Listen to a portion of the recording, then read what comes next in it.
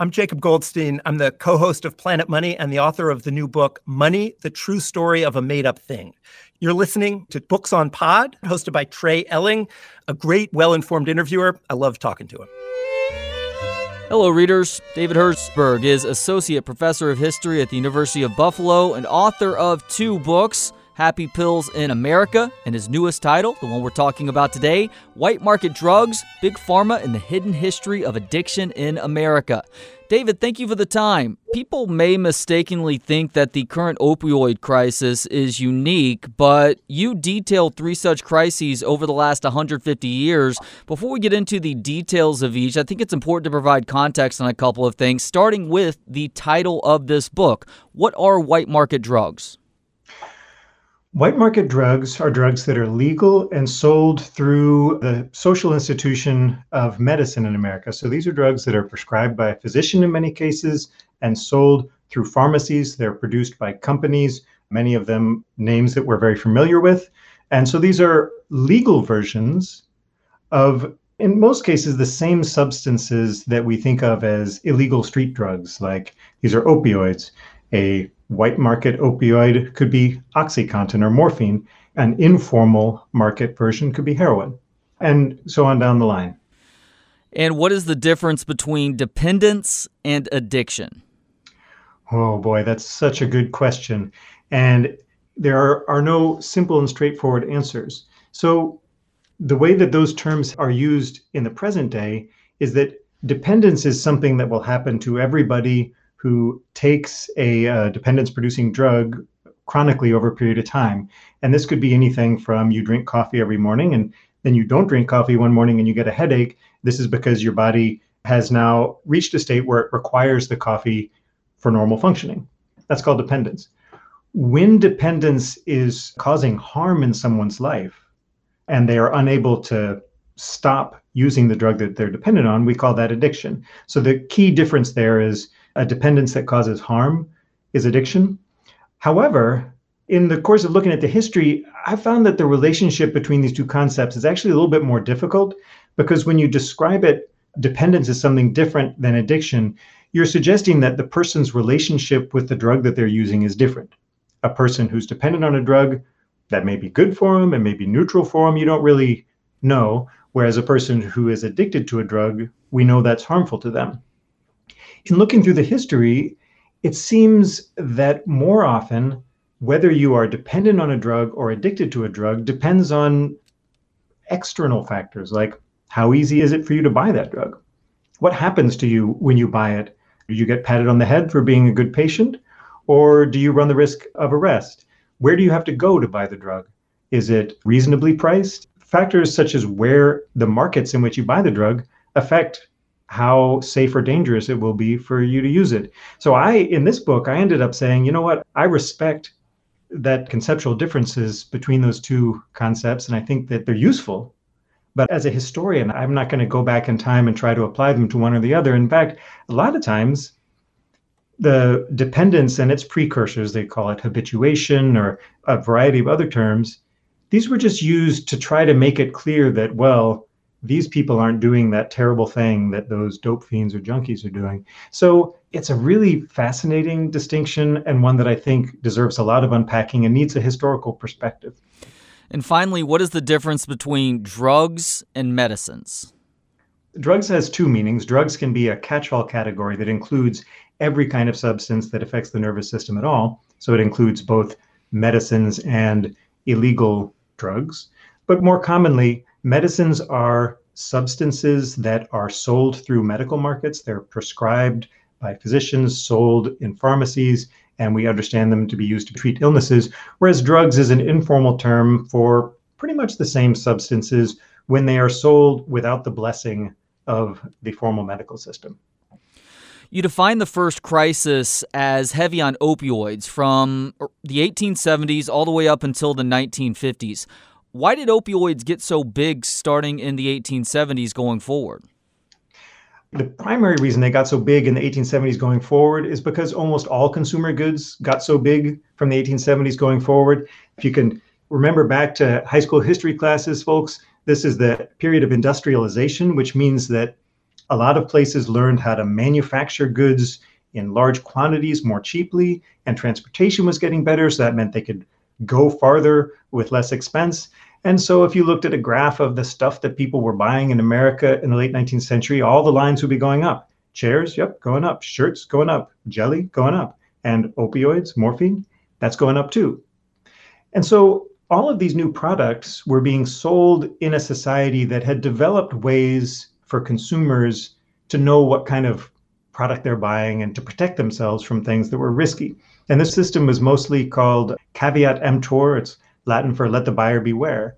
And in a system where you're mostly buying things from people that you know in local areas, this can work. You better do your due diligence and know that your neighbor is the kind of person who waters down their alcohol before they sell it or not. But when you start to buy things that are made by distant companies far away that you don't know and you're uncertain of, and practices are changing, there actually turns out to be a lot of consumer harm that comes in the late 19th century from things like cosmetics that are toxic and cause damage to the skin or eyes when people apply them to their faces, or swill milk. It's a kind of milk that was so watery that actually a baby could starve to death while eating it. And another of these problems in these newly exploding and largely unregulated markets was addiction, selling drugs like morphine and cocaine as well in the late 19th century. And consumers, including in a lot of cases, physicians who weren't by and large very well trained in the 1870s, just weren't prepared with the knowledge that they needed to be able to buy and use those drugs safely. So you saw an explosion of use of both opioids and cocaine in the late 19th century. And like a lot of these products, that caused a lot of harm. When did drug makers become aware of the addiction potential in this era, and did they do anything to maybe try and slow the flow of drugs as a result? That's a good question. The addictive potential of opioids has been known since antiquity, so this isn't something that needed to be discovered.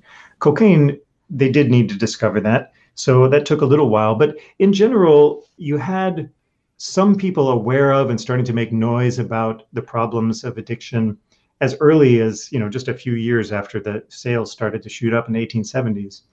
And the primary group of people who took action to do something about this white market crisis of opioids late 19th century were reformers among physicians and among pharmacists, and to a certain extent among some drug manufacturers, but they weren't taking the lead in this.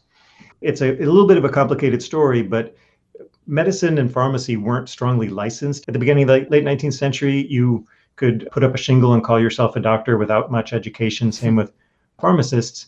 And physicians and pharmacists, reformist ones, have been trying to do something about that and make it like you have to go to college for a certain number of years. You need to have this kind of experience and that kind of experience to get a license. And the addiction crisis offered a perfect example of why it was necessary to restrict the ranks of physicians and pharmacists, make sure they're well educated, so on and so forth. And so they really pushed hard to try to address the addiction crisis, to show both the need for and the value of an educated and professional medicine and pharmacy. Now, the drug industry at that time, number one, it wasn't the drug industry we know today. It wasn't a huge sector of the economy. It was nothing like railroads or other behemoths at that time. But they didn't show a lot of interest in restricting sales. And as a matter of fact, the biggest part of the pharmaceutical industry was something that was popularly known as patent medicines. It's a little confusing because they weren't patented, but they did keep their ingredients secret so that competitors wouldn't be able to make the same product. And secret ingredients and addictive ingredients don't really mix. You could be taking a drug for trying to calm your stomach and then discover you've been taking morphine for months. Could be a problem. And that part of the industry, they are really an amazing thing to see. They're some of the earliest national brands. They're incredibly aggressive advertisers, helped give rise to the modern profession of advertising. Hard-nosed tacticians, one of their infamous tactics was negotiating a clause with a newspaper, like we'll buy all this advertising in your newspaper, but all of the contracts will just immediately be null and void if our city or state passes a law restricting patent medicines. And so then all of a sudden you have the newspaper editorial boards on your side. so on and so forth. So, they weren't exactly good actors in trying to rein in this crisis. But there was a reformist wing of the pharmaceutical industry, too. This is a wing that they called themselves the ethical branch of the industry because they promised to follow the code of medical ethics and not advertise to the public, only advertise to physicians. And these ethical houses became what we think of as the big pharma companies, the names that are still familiar today, like Pfizer and Parke-Davis and so on and so forth. And eventually the government does get more involved. You have things like the Pure Food and Drug Act of 1906 and the Harrison Anti-Narcotic Act of 1914. Why was the Harrison Anti-Narcotic Act such a remarkable achievement at that time? Yeah, it's really interesting. So this act is known, to the extent that people know it, which isn't a given, it was originally known as America's first drug war act, the act that prohibited sale of certain addictive substances, that made it illegal to prescribe a drug to someone addicted to it. So really a drug war law. But when you look at it from the perspective of white markets, it's actually really fascinating because it becomes pretty much the strongest, earliest consumer protection law on the national books in America. This is a time when the federal government did not have a lot of power to regulate markets in general. This is before the New Deal. And, it's just after progressivism. So there were some early efforts to try to do things like say, you must tell the truth when you put a label on your product. Simple things like that. What the Harrison Act did is it essentially created a closed system or a command economy in opioids. It said everyone who makes this stuff has to register with the government. Everyone who buys this stuff has to register with the government. Every transaction, you have to keep a record of it so that authorities can look at it.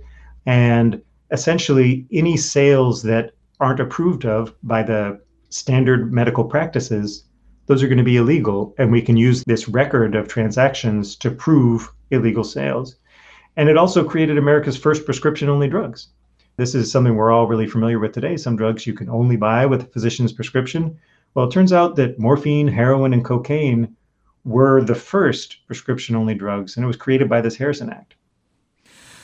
When did we see a switch from allowing addicts to continue to operate and trying to help them out through various programs versus criminalizing them and essentially clogging up our prison systems at the local, state, and federal levels?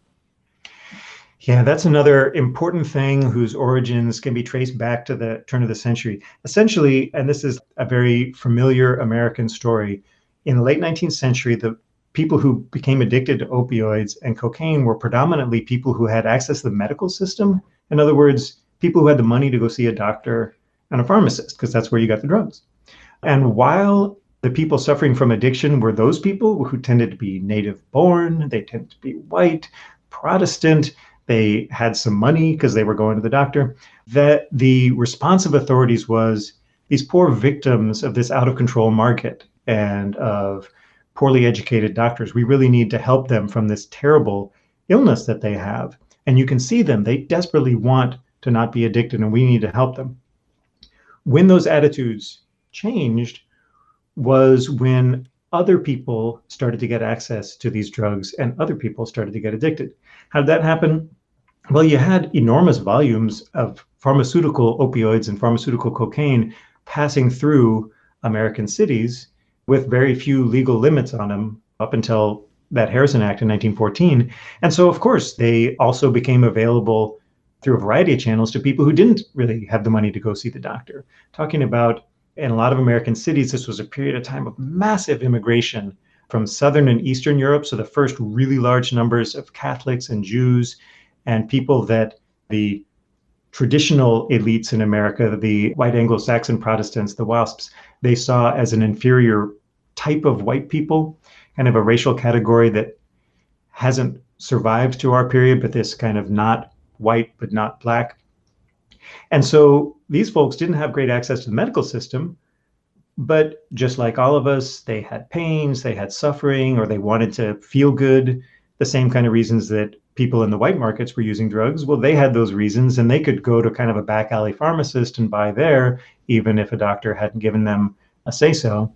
And so as these folks started to get addicted, authorities looked at them And we're like, this is an entirely different story. These are not innocent victims of a market that suddenly made dangerous products available that they didn't understand. Now, these are people that we already saw as criminals and already saw as morally inferior. And so we see them as just kind of like they're just adding drugs to their palette of vicious behaviors, the vices, sex work and alcohol and gambling and dancing and all the things they were doing. They just added drugs to that. They're a different thing. And we don't think that we can solve their problem in the same way that we solve these white market customer problems. So we're even going to call them different names. White market customers, those are going to be called patients. And these other customers, we're not even going to call them consumers at all. We're going to call them dope fiends and junkies and criminals. And that was when, once those folks started to become the predominant face of addiction, because quite honestly, they were more of a problem for authorities. There were a lot of them. They were poor. They were seen by a lot of native-born Protestants as a cultural threat. And so when authorities started to focus their attention on those guys, that's when addiction became a dirty word. That's when the policy became lock them up. And interestingly enough, at that moment, right around 1914, when the Harrison Act was passed, everybody just kind of decided to ignore and forget about the addicted white market consumers. And our whole enterprise of addiction, what we think is involved, like what happens to people when they get addicted, what do we do about it, what contributes to it, all of that was built by studying this one group of people who became addicted. There weren't even the majority of people addicted in America. Like throughout all of American history, there have been far more people addicted who were going to doctors and getting pills from pharmacies. But we've built our whole ideas of addiction and our whole set of policies about drugs and addiction based on studying this distinctive group and based on a set of ideas that these, not to put too fine a point on it, but these people deeply immersed in the racist ideas of that era built around, these Italians and Slavs and Russian Jews and so on and so forth.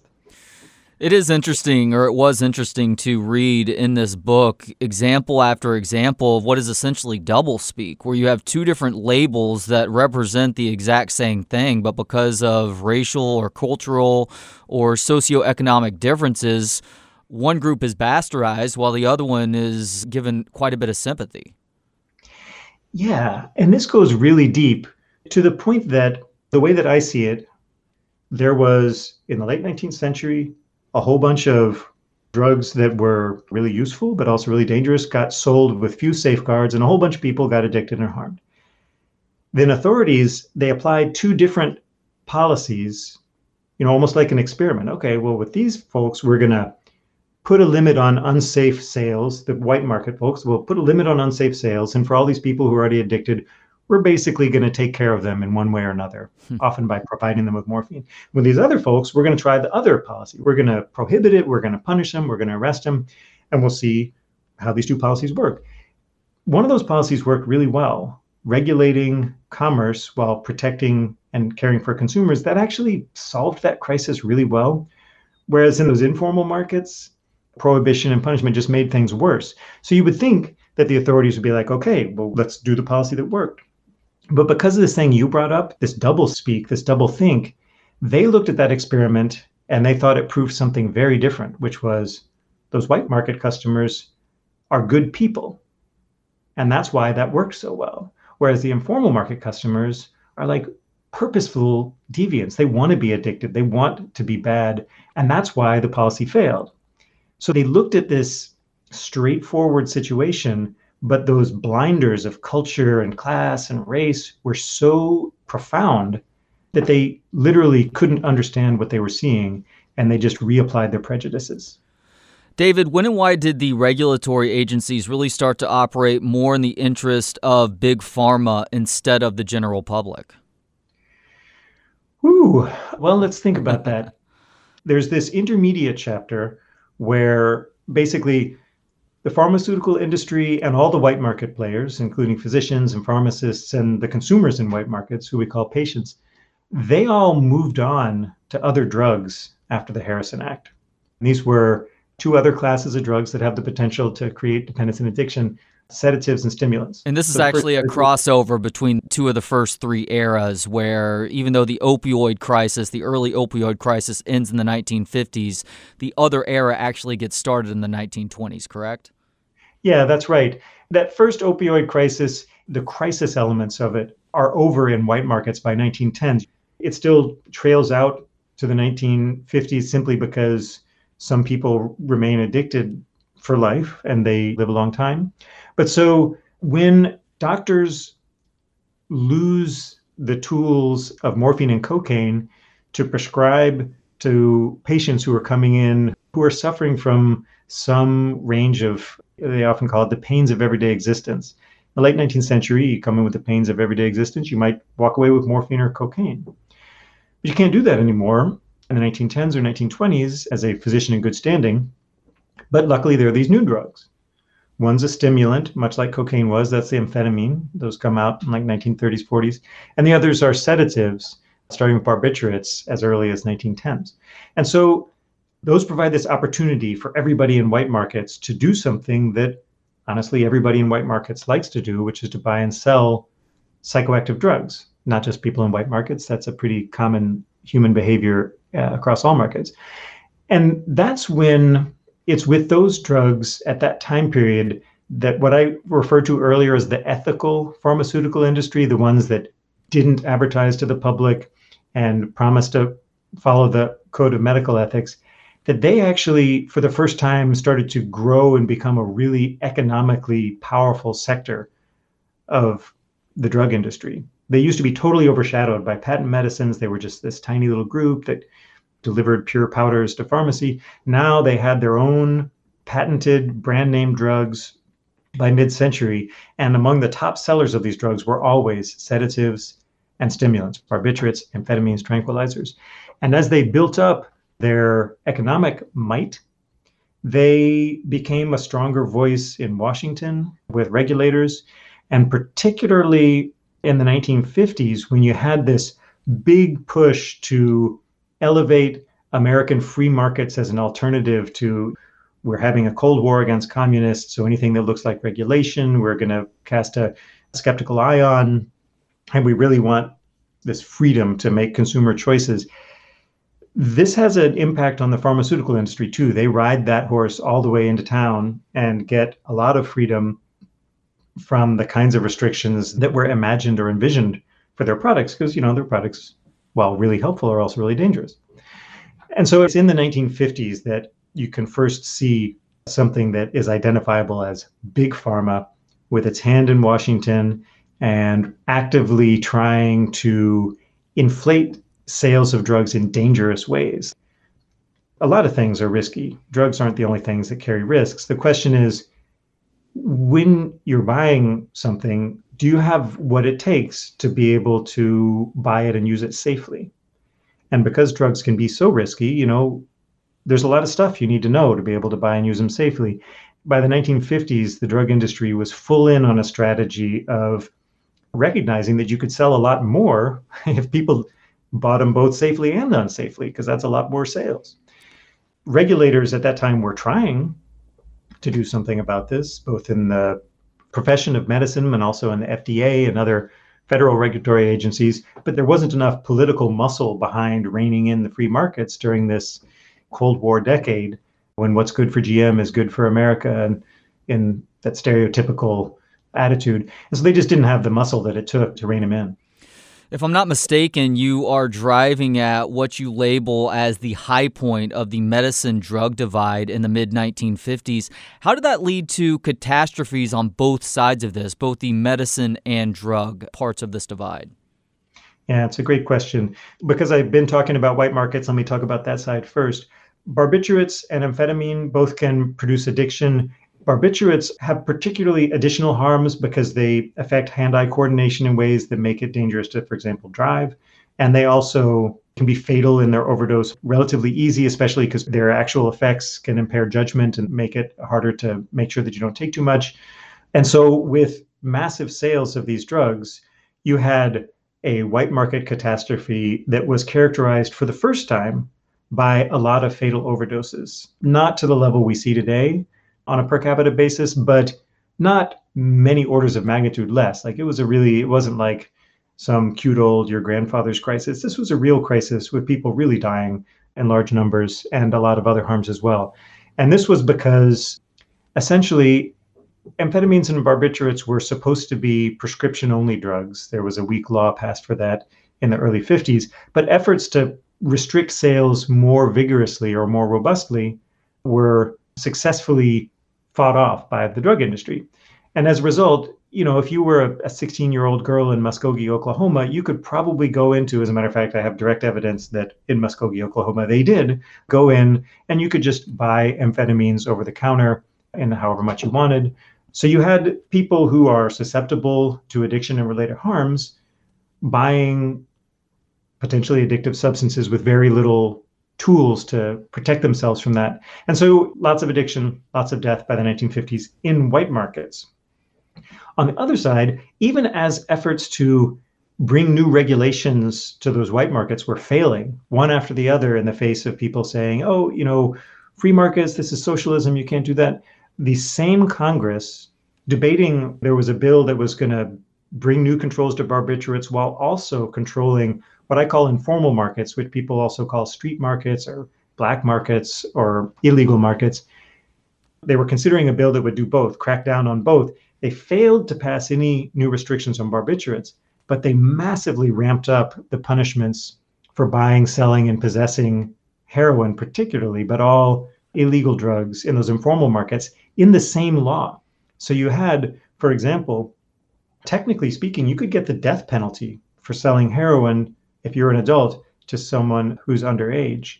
That penalty was never actually enforced, but it gives you a sense of just how draconian the punishments were that were passed at that time. Mandatory minimum jail sentences were incredibly long, and it was based on this total demonization of people buying and selling in those informal markets. So what you had was essentially a free-for-all on both sides of the market. White markets, real restrictions were parried away by the drug industry, so you had free and easy sales to most people who could at least pretend to be a, quote, patient. It was much better to be white than to not be white. It was much better to look middle class than not middle class if you're trying to buy over the counter from a pharmacy.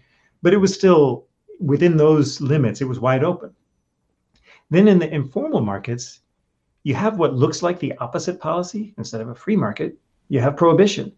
But these things actually produce a really similar outcome because you still had heroin being sold. You still had consumers who were willing to pay a lot of money for it. And because it was illegal, there were essentially no regulations. Everyone was already breaking the law. And that meant that those markets were incredibly dangerous too. People selling there weren't thinking, well, how can I sell in a way that will best take care of my customers? They're thinking, how can I not get arrested? Or how can I do this really quickly? And so both of them became really dangerous places to buy drugs, and for weirdly similar reasons.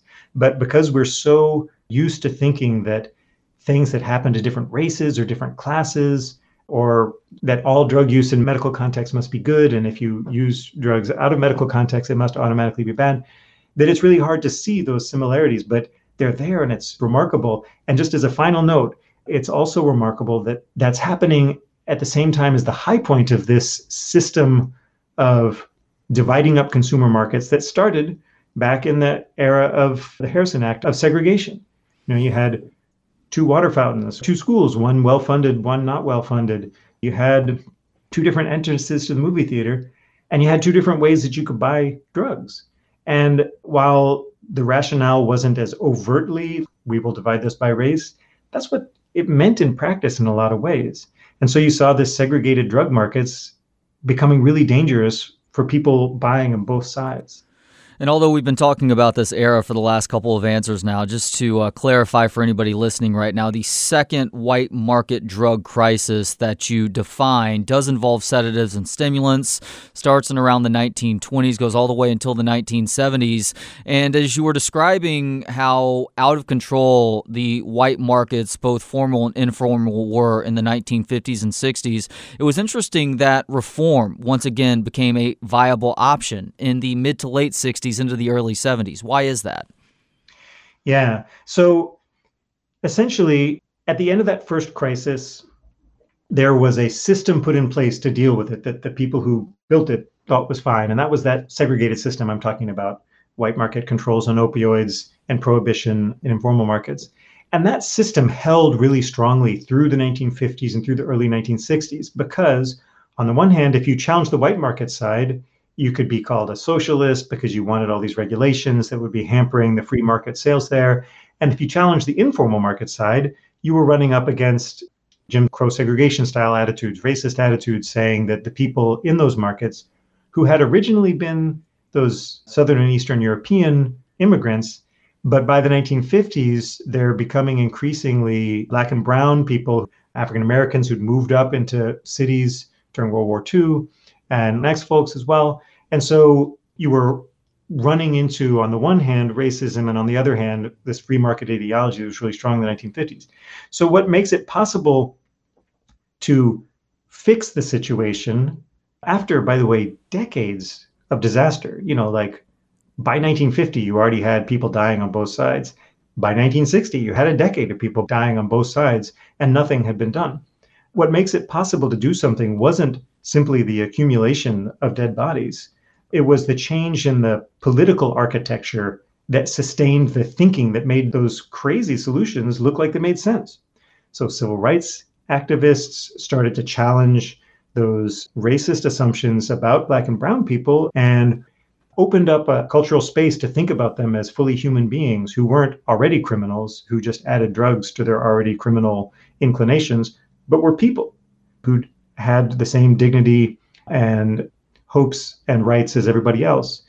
Then so-called second wave feminism drew attention to the concerns of women, and particularly there's a whole wing of second wave feminism about medical sexism, and that drew attention to the fact that, hey, women are the ones being prescribed the overwhelming majority of these drugs.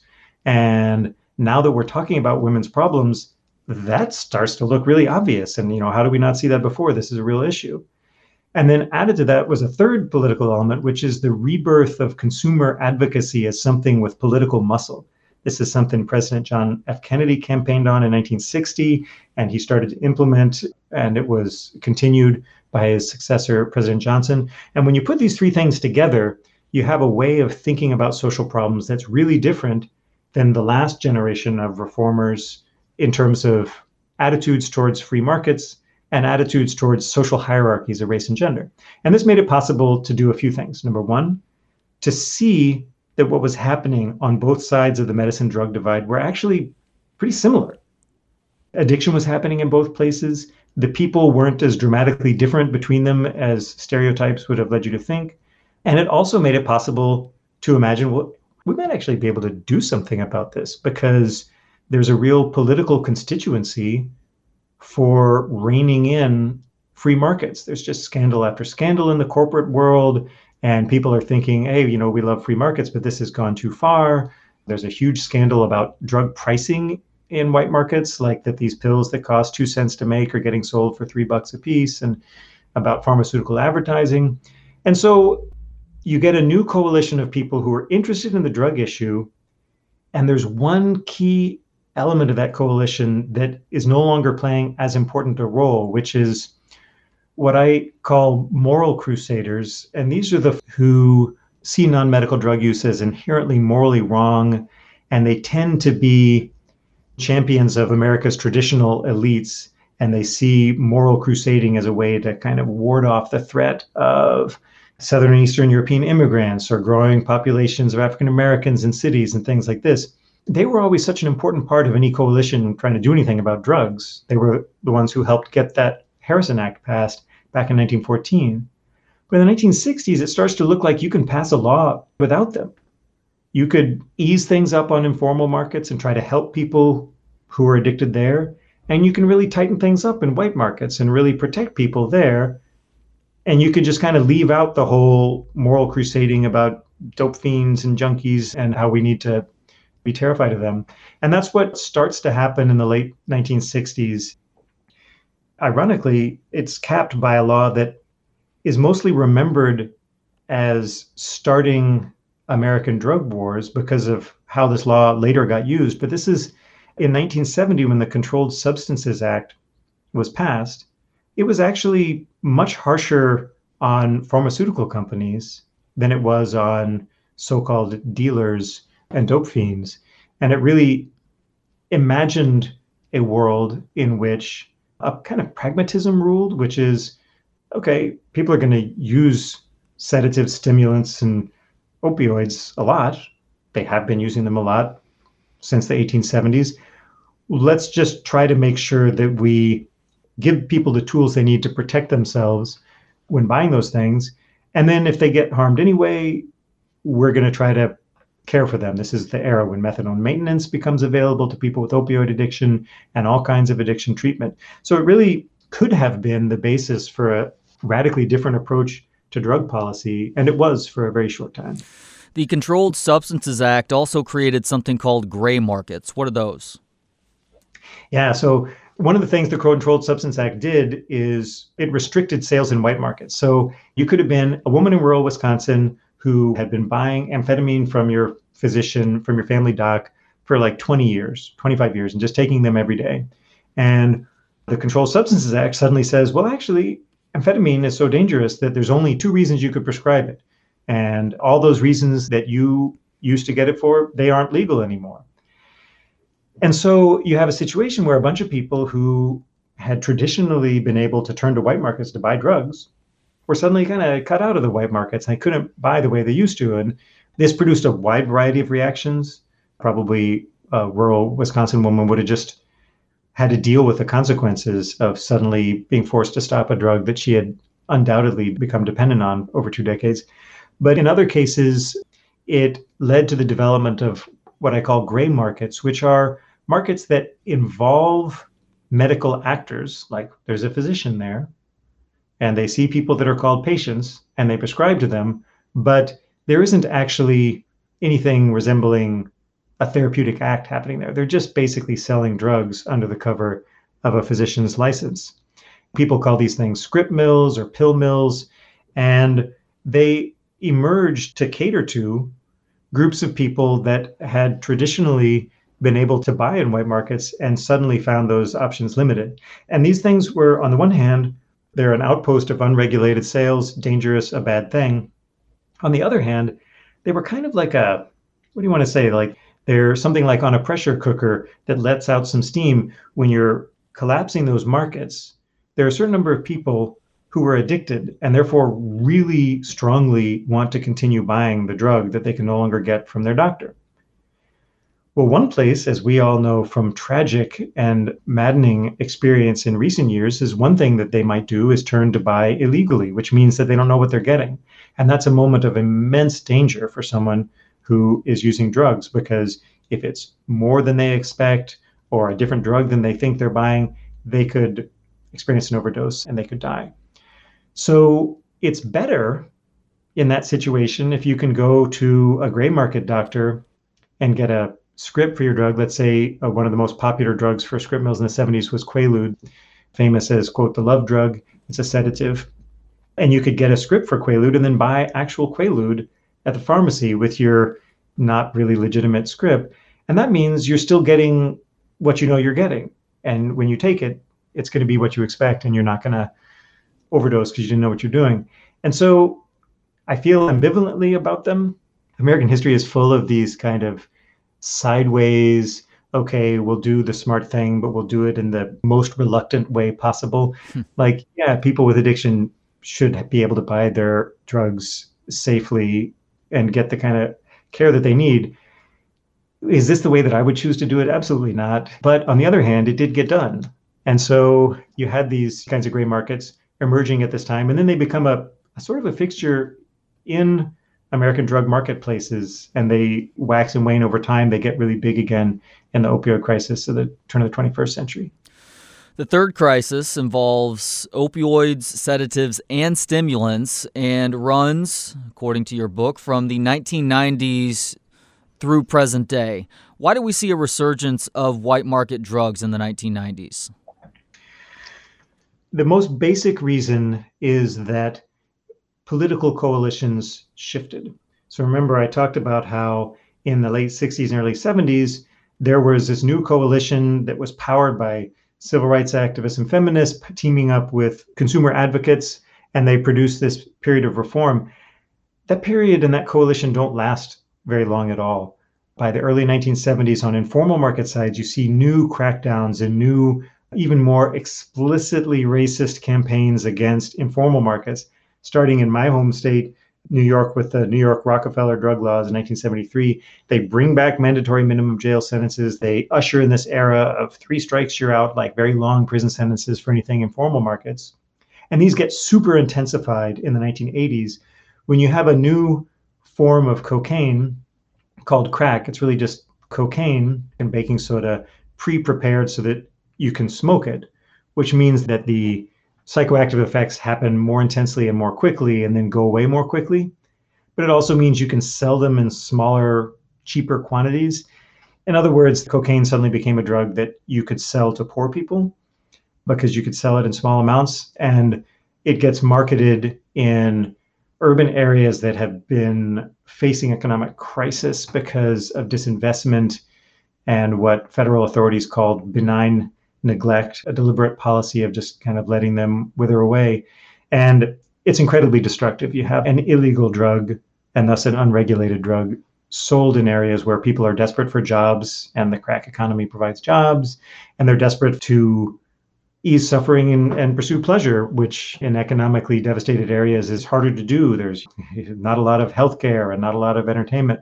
So that produces this highly racialized problem where addiction once again gets associated with racial minorities in cities. The crack episode in the 1980s, really authorities start to think again, well, addiction is this thing that happens to Black and brown people in cities. It's something about them that causes it. Meanwhile, you have the Reagan Revolution in the 1980s, which is that this whole consumer advocates, all they did is produce all this bureaucratic red tape that has kind of tied down the colossus of the private sector with all of these little strings of red tape. And I promise to unleash it. It's going to be free again to solve our problems. And that wasn't just a promise in, I don't know, like deregulating the airline industry. It was also in pharmaceuticals. And one of the biggest problems that pharmaceutical industry was unleashed to resolve was the problem of pain. Starting in World War II, authorities have recognized that pain was itself a medical phenomenon worth paying attention to, and people in pain should be cared for specifically for their pain, aside from anything else they may or may not be suffering from. But there was this huge political battles, as Keith Wailoo describes in his book on the political history of pain. How do you help people with pain? Do you provide assistance to them? Or is that a danger that you'll kind of create dependence on that assistance, and you should really just show them tough love and just be like, deal with it? And this would go back and forth until in the 1980s, in this moment of deregulation, there's a deal struck that the conservative side of this says, okay, we'll take pain seriously and that people should get help. And the liberal side of it says, we agree that that help should come through the private market. Instead of having pain be central to the Social Security disability rolls, for example, we're going to let the drug industry take care of pain. And so you have this political agreement that deregulating access to opioids is going to be really helpful in solving this big problem of pain. And that whole conversation, the whole discussion of pain, is taking place in a context where everyone assumes that they are talking about white people. There's deep histories of racial assumptions about pain, that widely believed myths that Black people don't experience pain as intensely as white people, that are built into those ideas. So in other words, by the end of the 80s, you have a rediscovery and a rebuilding of the conditions that produce drug policy catastrophes. You have punitive, racist ideas about informal markets, and you have fantasies that white people won't get addicted in white markets, because there was this idea that people in pain, if they take drugs, they won't get addicted. And this was something that became an absolute pillar of belief in white markets at this time that helped make it make sense to, well, if they're not going to get addicted, we should give them lots of opioids so that they won't suffer their pain. So the end result of this was unregulated sales of dangerous drugs in both markets, with consumers not having enough information to use them safely. And the result was, on the one hand, the opioid crisis, and on the other hand, a crisis of mass incarceration as you just started to lock up everyone who was using drugs outside of the medical system. Well, as these things are converging, you also have something that you pointed out in this book where the American Psychiatric Association, they advent something called the Diagnostic and Statistical Manual of Mental Disorders. Now, this is the third edition of this in 1980. How big of a deal is this DSM-3, and then we're all the way up to 5 now, in providing medical justifications for Big Pharma to continue pumping pills into our system? There's an important chapter in the 80s as well, because it's not just pain that the private sector was seen as an efficient way to respond to it. There are also a whole bunch of other kinds of human suffering that get packaged up as psychiatric illnesses. So this is the era when depression becomes a really common diagnosis and antidepressant sales shoot through the roof. It's when some kinds of anxiety are packaged as, like a panic disorder or social phobia, and they get associated with particular drugs. It's when Ritalin started really being prescribed to kids. Absolutely, you're right. Ritalin is not amphetamine, but it is like amphetamine. Adderall, by the way, the other ADHD drug, is amphetamine.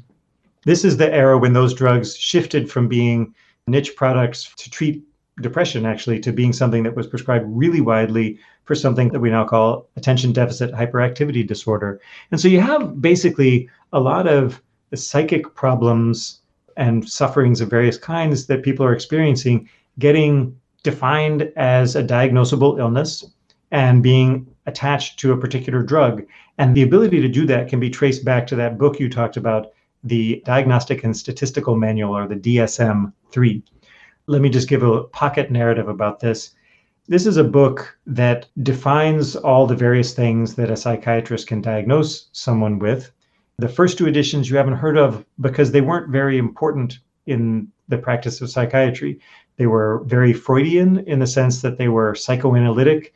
They didn't have clear boundaries between different mental health problems because in psychoanalytic theory, it's dynamic in the sense that the problems that you're facing are something that evolve over time in terms of how you respond to your context and so on and so forth. But the DSM-3, which comes out in the 1970s, takes a radically different tactic and says, you know what, psychiatrists are constantly arguing with each other over what causes depression and where's the boundaries between this illness and that illness. And they say, we're losing legitimacy with the public because we can't agree on things. Let's have a little Copernican revolution here. And instead of organizing things according to what caused them, we're just going to organize them according to symptoms. So the definition of a mental illness becomes a list of symptoms. And if you experienced a certain number of those symptoms, a certain amount of time, then you have the illness. This is very convenient because it defines illnesses very clearly. And this matters because, number one, it means that insurers are willing to reimburse patients to get treated for these illnesses. And number two, it allows you for the first time to prove that your drugs work to treat an illness using a randomized, double-blind, placebo-controlled trial. It's very hard to do those kind of trials with talk therapy, for example. But if you can just measure, well, this person started getting 8 out of these 10 symptoms 6 times a week, and after a certain amount of time on the drug, they had 6 of those symptoms 4 times a week. That means that this is 27.6% effective. And that meant that they could prove to the FDA and get FDA approval, and it meant that they could give tools to psychiatrists and patients who, after all, both want to be able to do something to make someone feel better. And then the insurance companies will reimburse it and everybody's happy. But what happens is that the number of distinct illnesses just starts to multiply. You start out with 75 different mental illnesses, and then you have 300. I think the most recent one is well over 500 or 600. And drug companies are not stupid. They are like, wait, in order to get a drug approved by the FDA, it has to be shown effective to treat some kind of illness. And illnesses are multiplying like flies here. And somebody has to pay for the research that produces a new illness. Why wouldn't it be us? And why wouldn't we make sure that the new illnesses are ones that our drugs will be shown to be effective in treating? So you have circular things like in trying to figure out, well, what are the symptoms of depression? Well, how do you know what the symptoms of depression are if you don't know what depression is? And someone says, well, I've got a great idea. People who feel better when they take antidepressants, they must have been depressed, right? So whatever they were feeling, the symptoms they originally had before treatment, that must be how we define depression. In some ways, I guess that could make some kind of sense. But if you think about it, it means that this definition is going to produce a set of symptoms that are the ones most likely to be addressed by antidepressants, right? And this happens in a lot of different places, most famously with antidepressants, but also with a range of kinds of anxiety. And so what this does is it kind of rehabilitates the white market prescribing of drugs for those pains of existence that we talked about from way back at the turn of the 19th century, that you can now go to a doctor when you're just not feeling all that great, and they might prescribe you Prozac in 1989. Now, I got nothing against Prozac. My point here is not that that's bad and people shouldn't use drugs. I'm only in the position of focusing on safety. I've got no moral judgment of whether it's better or worse to be using drugs or not. What it does, though, is it reinforces the idea that the pharmaceutical industry is a source of helpful, healthful, therapeutic drugs that should go to the doctor visiting classes. And that's what makes the whole pain and OxyContin story believable. Because on its face, it's a totally outlandish thing to say. Take this drug and there's no risk that you'll become addicted. It's an opioid. People have known since before ancient Greece that opioids were addictive. How can you make that claim? Well, that claim makes sense because you've already built this story about the kind of people who go to doctors, these socially approved white patients, and they're already in the practice of getting Prozac and Xanax and Ritalin and Adderall, which, by the way, we call it an opioid crisis, but all those drugs shoot through the roof in white markets, and half the people who die of opioid overdoses have actually died of combination opioid and tranquilizer overdoses. So it's a little bit of a complicated story. I hope I told it in a way that makes sense, but it is a big contributor. No, you did. And last couple of questions here, David. Oregon just legalized small amounts of all drugs. Is this good or bad for the white market? Well, what I'll say is that in looking at 150 years of drug policy, I have never seen an instance when it was useful to criminalize possession for personal use. Not one. And so decriminalizing possession just seems like a no-brainer to me, that it will obviously be incredibly helpful. Criminalizing possession just assumes that the consumers are criminals. It makes no sense. If what you're worried about is their health, there are better ways to take care of their health than to criminalize them. In terms of impact on white markets, I'm actually not sure. I haven't thought of that question before. It'll obviously make it easier for informal market consumers to make better decisions and to access healthcare. But I'm not sure what impact it might have on white markets, because for white markets, possession has always been already legal. You show your prescription and then you can have a personal supply. So I hope that it'll be a basis for reorienting drug policy more generally around the things that I think make sense to orient them around, which is safety. Same way there are a lot of desirable but dangerous goods that we have, such as like cars, incredibly dangerous but incredibly desirable. We just make sure that we make it as safe as possible, even though we acknowledge it can never be 100% safe. I hope that laws like Oregon's, which will save money, you don't have to spend as much money policing and incarcerating people for drugs, and you can use that money to help make their lives safer. I hope that kind of pragmatic, sensible approach can spread from there. And what it would look like in white markets is just a frank acknowledgement that sedatives, stimulants, and opioids, three classes of drugs, clearly addictive, have been for 150 years. It's time to just say there will be no miracle opioids. There will be no miracle amphetamine. There will be no miracle sedatives. They're always going to be risky. And we should just proceed, like anytime some company wants to say, well, now there's no risk, just say that's on its face not true. And if you are making that claim, that's evidence that you shouldn't even be allowed in this market at all because you're a bad faith actor. And perhaps on that point, what do you think the next 10 years hold for white market drugs? Well, if history is a guide, white market drugs will be in a better place for a while living memory of the most recent crisis remains. But that's tricky because we've really seen this crisis as an opioid crisis, and I don't know if we've really adequately dealt with the extent to which amphetamine sales and tranquilizer sales are through the roof as well. I always ask my seminars on the history of drugs and alcohol in the US, I say, I'm going to close my eyes. I want you to raise your hand if you use ADHD drugs that are not prescribed to you. And then I want you to lower your hands while my eyes are still closed. And then just give me a rough percentage. And it's usually close to 100%. That use illegally?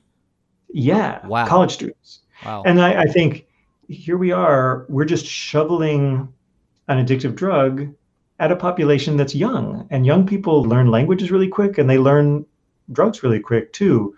Like addiction is in part like a learning process. And it's such a gamble. Will everything be okay? I don't know, but I'll bet you that we are seeing some consequences of that right now with people being isolated and stressed out and such. So it's not clear to me yet whether we'll really continue to pursue those robust consumer protections that white markets need. I think we've started after a calamitous first misstep. The first regulations were from just almost like definitionally insane, which is we're going to try to identify people who become addicted to white market opioids and then make it illegal for them to buy white market opioids. So you got people who are addicted to opioids, they're going to buy opioids, and you shut them out of the only safe market that exists. And that's what transformed it from a crisis of addiction to a crisis of overdose. So it's not like we automatically are going to do the right regulations, but I hope that for a while we'll see greater common sense in regulating those. He is David Herzberg, Associate Professor of History at the University of Buffalo and author of 2 different books. The first is Happy Pills in America, and his newest title, the one we've been talking about today, is White Market Drugs, Big Pharma, and the Hidden History of Addiction in America. David, thank you so much for the time today, and thank you for this very informative book. Thanks for having me, and thanks for a good conversation. And thanks to you for listening. A reminder that you can hear all of our episodes at booksonpod.com or by searching Books on Pod with Trey Elling wherever you listen to podcasts. If you're on Apple Podcasts, please do leave a 5-star rating and review. Helps us grow the show. We'll talk to you next time on Books on Pod.